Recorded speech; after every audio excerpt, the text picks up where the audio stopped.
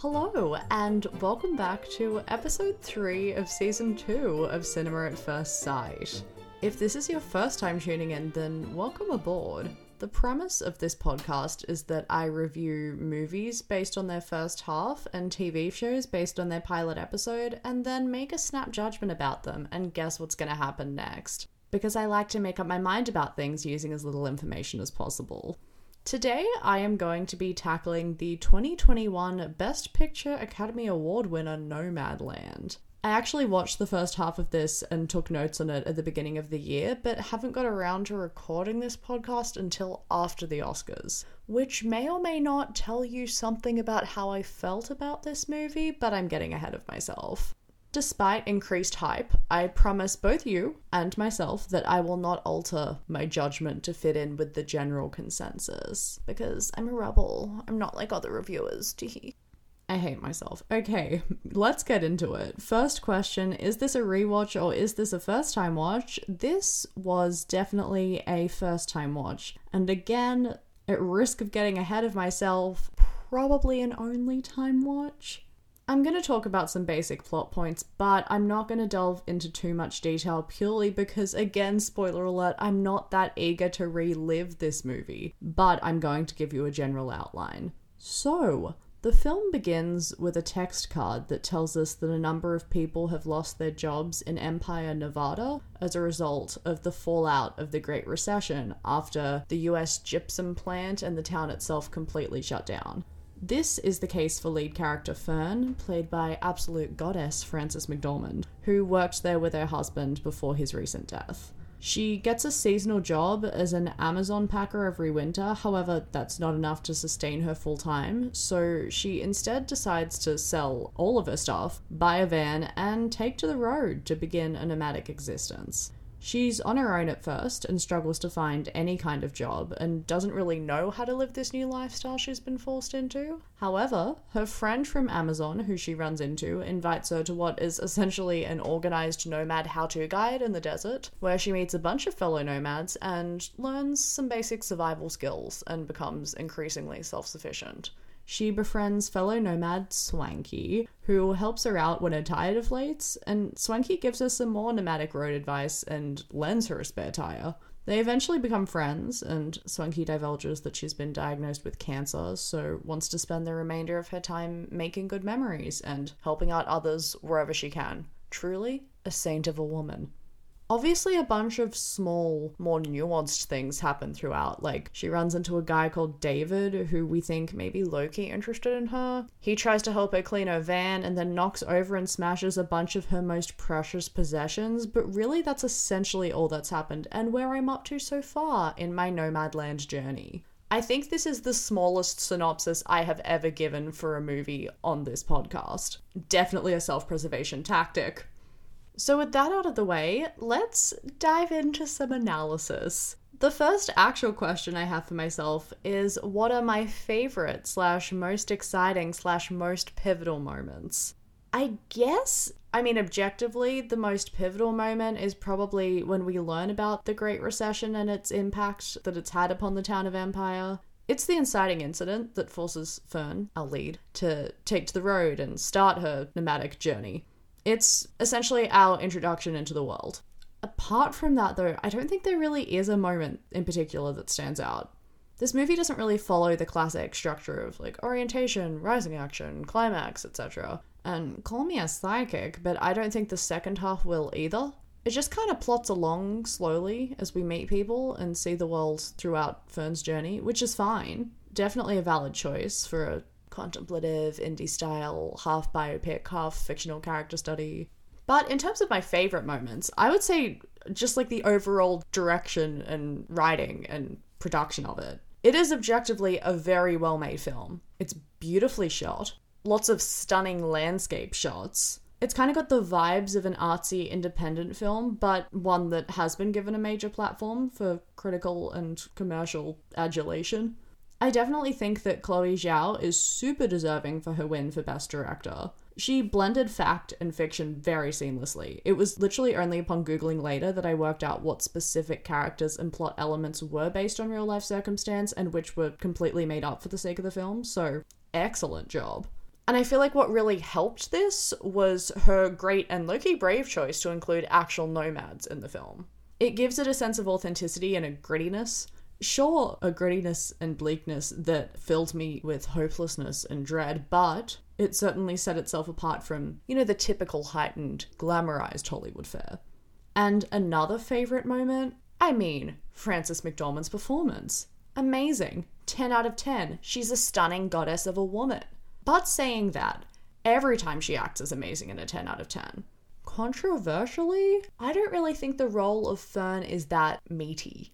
There's not that much to do.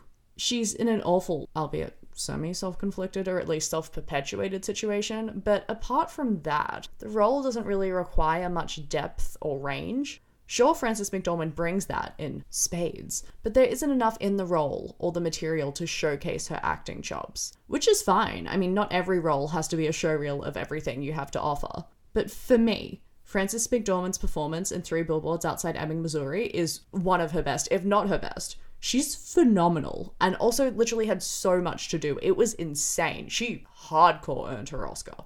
And while she, I reiterate, did the best anyone could do in this role, I don't think the role gave her enough to do to win Best Actress, even though she did, for the 3rd time.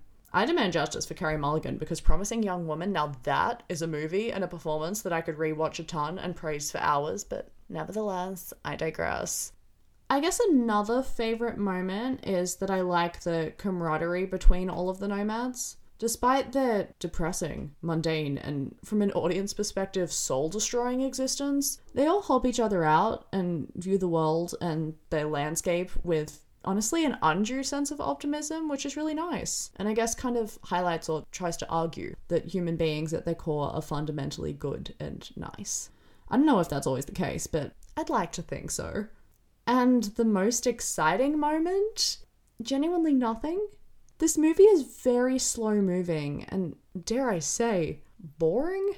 Don't get me wrong, it is very well made and incredibly acted. I love Chloe Zhao, whose side note seems super cute. And obviously Frances McDormand kills it as always. All she needs to do is breathe and I'm in. But there's not really much going on plot-wise or character-wise. Nothing really seems to be developing, and I don't see it developing in the second half of the film. So therefore, there's not really a dramatic high point or something climactic or exciting to get me hooked.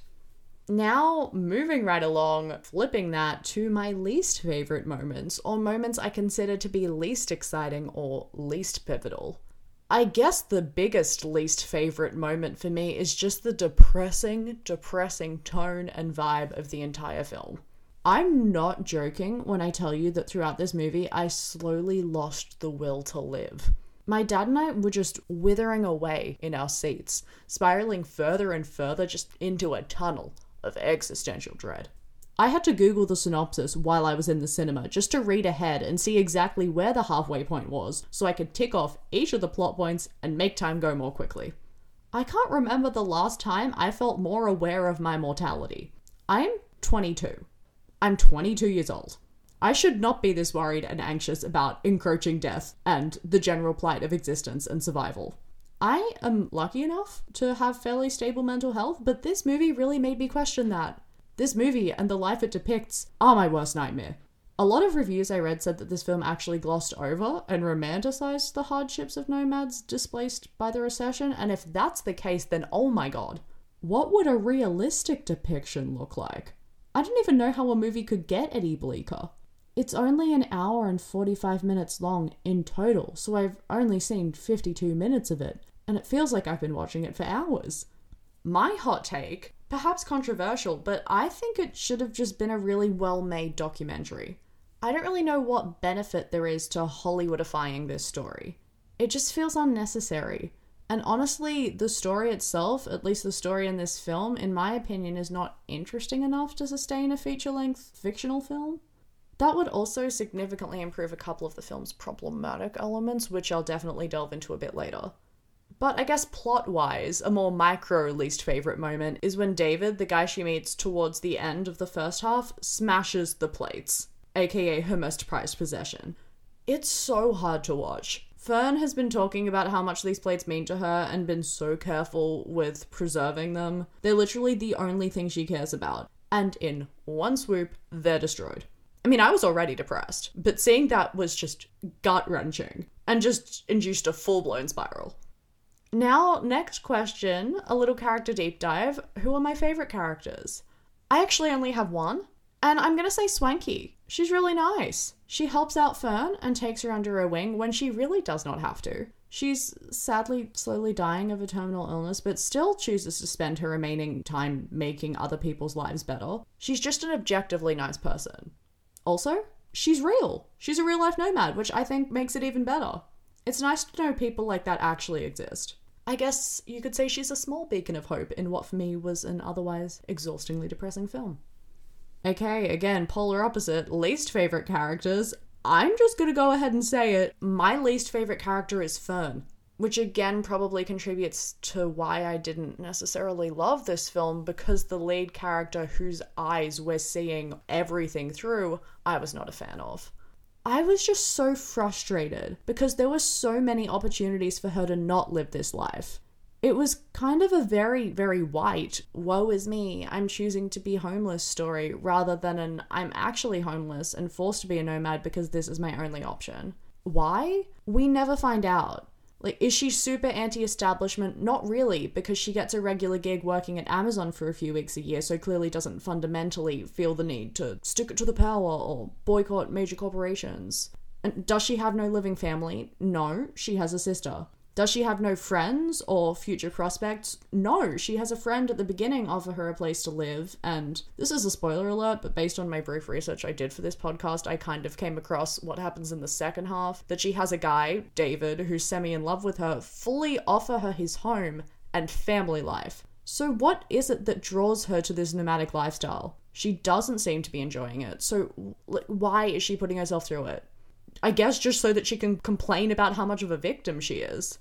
I don't know, I just struggle finding sympathy or empathy for someone who intentionally chooses the path of most resistance, and then complains about it, and also refuses help from people she complains to. I don't know, either suck it up and don't complain, or graciously accept the handouts people are extending to you. You can't have your cake and eat it too. Or in this case, have your cake in front of you and complain about not eating it while you stare at it and starve. And then another least favorite character so far, I guess David, because he inserted himself where he didn't belong, like a typical old white guy, thought he knew best, and then ended up destroying everything. The patriarchy, am I right? Okay, moving on to my next question. Storylines I think will/should be expanded upon, or what I want to see more or less of. I normally find in my podcast reviews that this question is jam-packed with answers, but in this case, I have two very, very small dot points because, to be honest, I don't really want anything to be expanded upon. It's not like a bunch of seeds have been planted in the first half that I'm excited to see blossom into actualized storylines. Nothing's really happened. It's just been prolonged bleakness, which I don't really want more of. So I guess what I want less of is the movie. I'm sorry, I feel bad. It's good, but it's also the worst, and so draining. But in terms of what I think will be expanded upon, / what I think's gonna happen in the second half, I'm guessing Swanky dies, and I'm just gonna guess that Fern continues to be a nomad. It's just gonna be as depressing as it has been in the first half, and that's it. That's all I think will happen. Prove me wrong. Okay, and then the next category, most problematic moments. I always have if applicable in brackets, but I didn't realize how applicable this category would be until I started doing a mental deep dive into what I've seen so far. I started questioning it and really couldn't answer who is this movie for.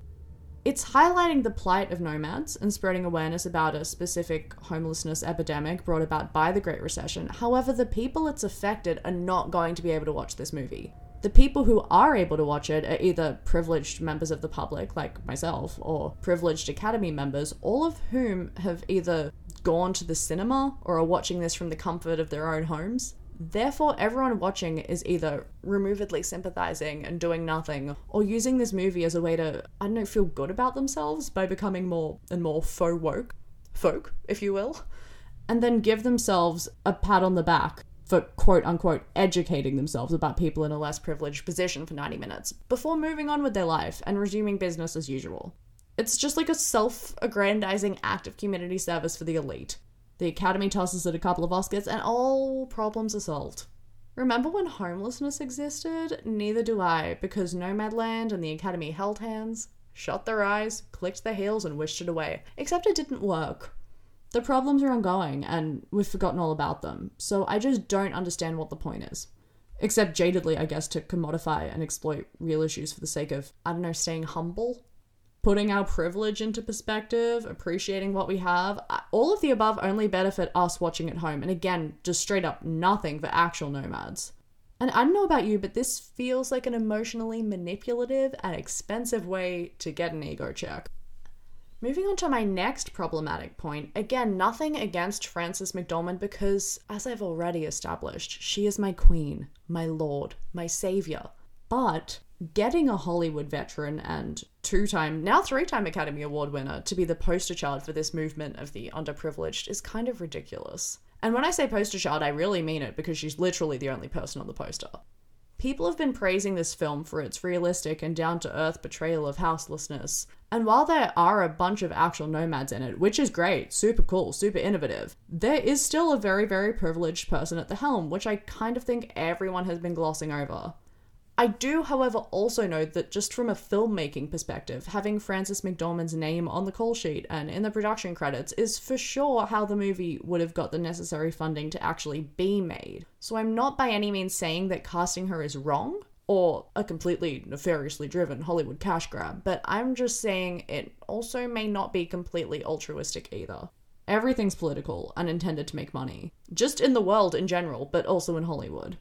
I certainly don't have the right answer and honestly don't know what would be the most unproblematic or problematic choice in this situation. I'm just flagging it because I'm morally conflicted and bringing it forward as something to keep in mind and think about when judging the seemingly completely pure intentions of this movie.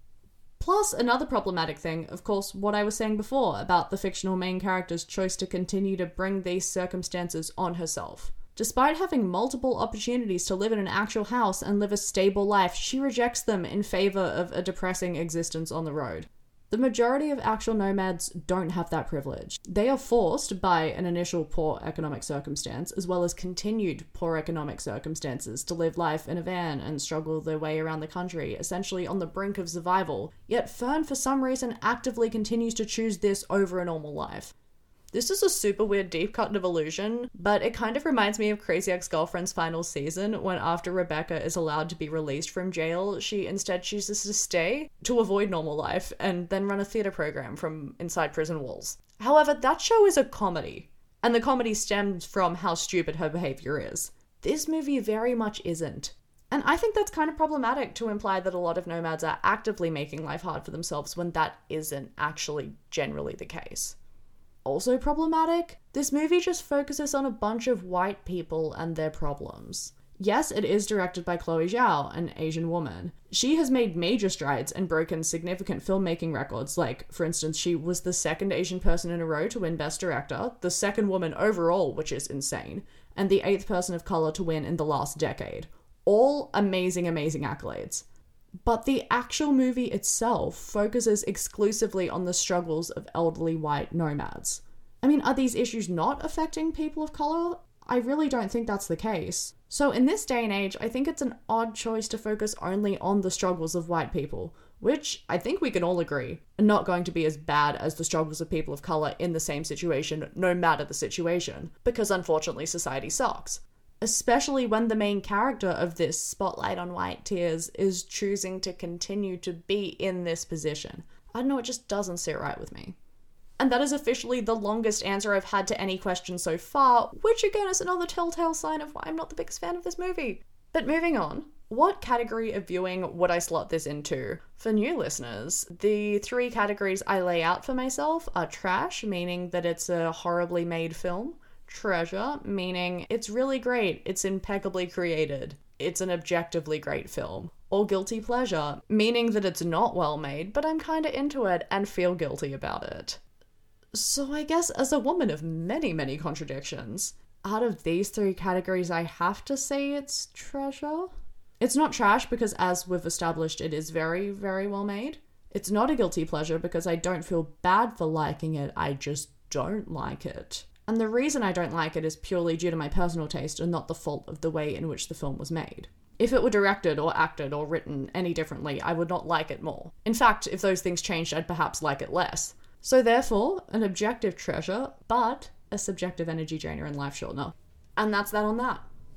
Moving along to viewing style. Who would I watch it with, where would I watch it, and who would I not watch it with, aka the least and most ideal viewing circumstances. I don't really have a most ideal viewing circumstance because, again, I wouldn't want to see it. But I definitely have a least ideal viewing circumstance. Anyone with anxiety or depression should 100% steer clear of this film, because I guarantee it'll flare it up. Or honestly, perhaps induce it. Again, I'm lucky enough to suffer with neither, but by the halfway point, I'm really just not so sure anymore. So, will I keep going with the rest of the movie? I'm, again, very, very conflicted. Do I want to? No, not really. But also realistically, I probably will because it won Best Picture and I really want to see if things are going to turn around in the second half. My guess is no, but I just feel like I have to stick it out for the sake of sticking it out. If it got super bad reviews, or even just average reviews, I probably wouldn't continue, but because of its numerous accolades and wide international acclaim, I kind of feel like I have to. But should you, someone hopefully less dependent on the zeitgeist, continue or even start this movie? It depends what you're into. If you like feeling chronically depressed, absolutely. If you want to learn more about nomadic existence and their plight, whether it be thrust upon them due to unfortunate circumstances or entirely self-inflicted and perpetuated, definitely. If you want to feel any semblance of joy, maybe steer clear. And now we've made it to the final question, rating out of 5. This is so hard. Genuinely, this is the most conflicted I've felt about a movie on this podcast. I know it's good. I recognize it's subjectively a really well-crafted film in all aspects. However, it personally was not up my alley at all. And once I finish the second half of my obligatory first-time watch, I can guarantee I will never see it again. So I'm gonna give it 2 ratings. 1 objective and 1 subjective, because it's my podcast and I can do what I want. So as a film, I'm going to give it an objective 4 out of 5. If I was a marker, marking it against a rubric for what a well-made film looks like, it'd rank really well. But my personal ranking in terms of enjoyment level, like a 1, maybe a 1.5 if I'm feeling generous. I'm sorry, I'm just exhausted after watching this first half, and even after reliving it through these podcast notes. So I guess watch it if you want to see what all the hype is about. Whether or not you feel it's warranted is up to you. And just to see what film has won all of these recent accolades. But if you don't care about any of that and just want to watch a movie without an agenda to depress, then I'd say skip it. For some reason, I feel guilty after talking about my opinion of Nomadland. I don't really know why. Just because I love Frances McDormand and Chloe Zhao seems really cute and is a very talented filmmaker, but it just really wasn't for me, which I think we've already established. And I'm gonna stop talking to try and appease my own guilt. I'm just gonna have to live with it. Thank you so much for listening to my incredibly contradictory podcast. Nomadland is currently on Disney+, so I'll leave it up to you whether or not you want to open that can of worms. And I will talk to you next week, where, once again, I will be reviewing something that I have not picked yet, because I leave everything to the last minute. Talk to you then. Bye!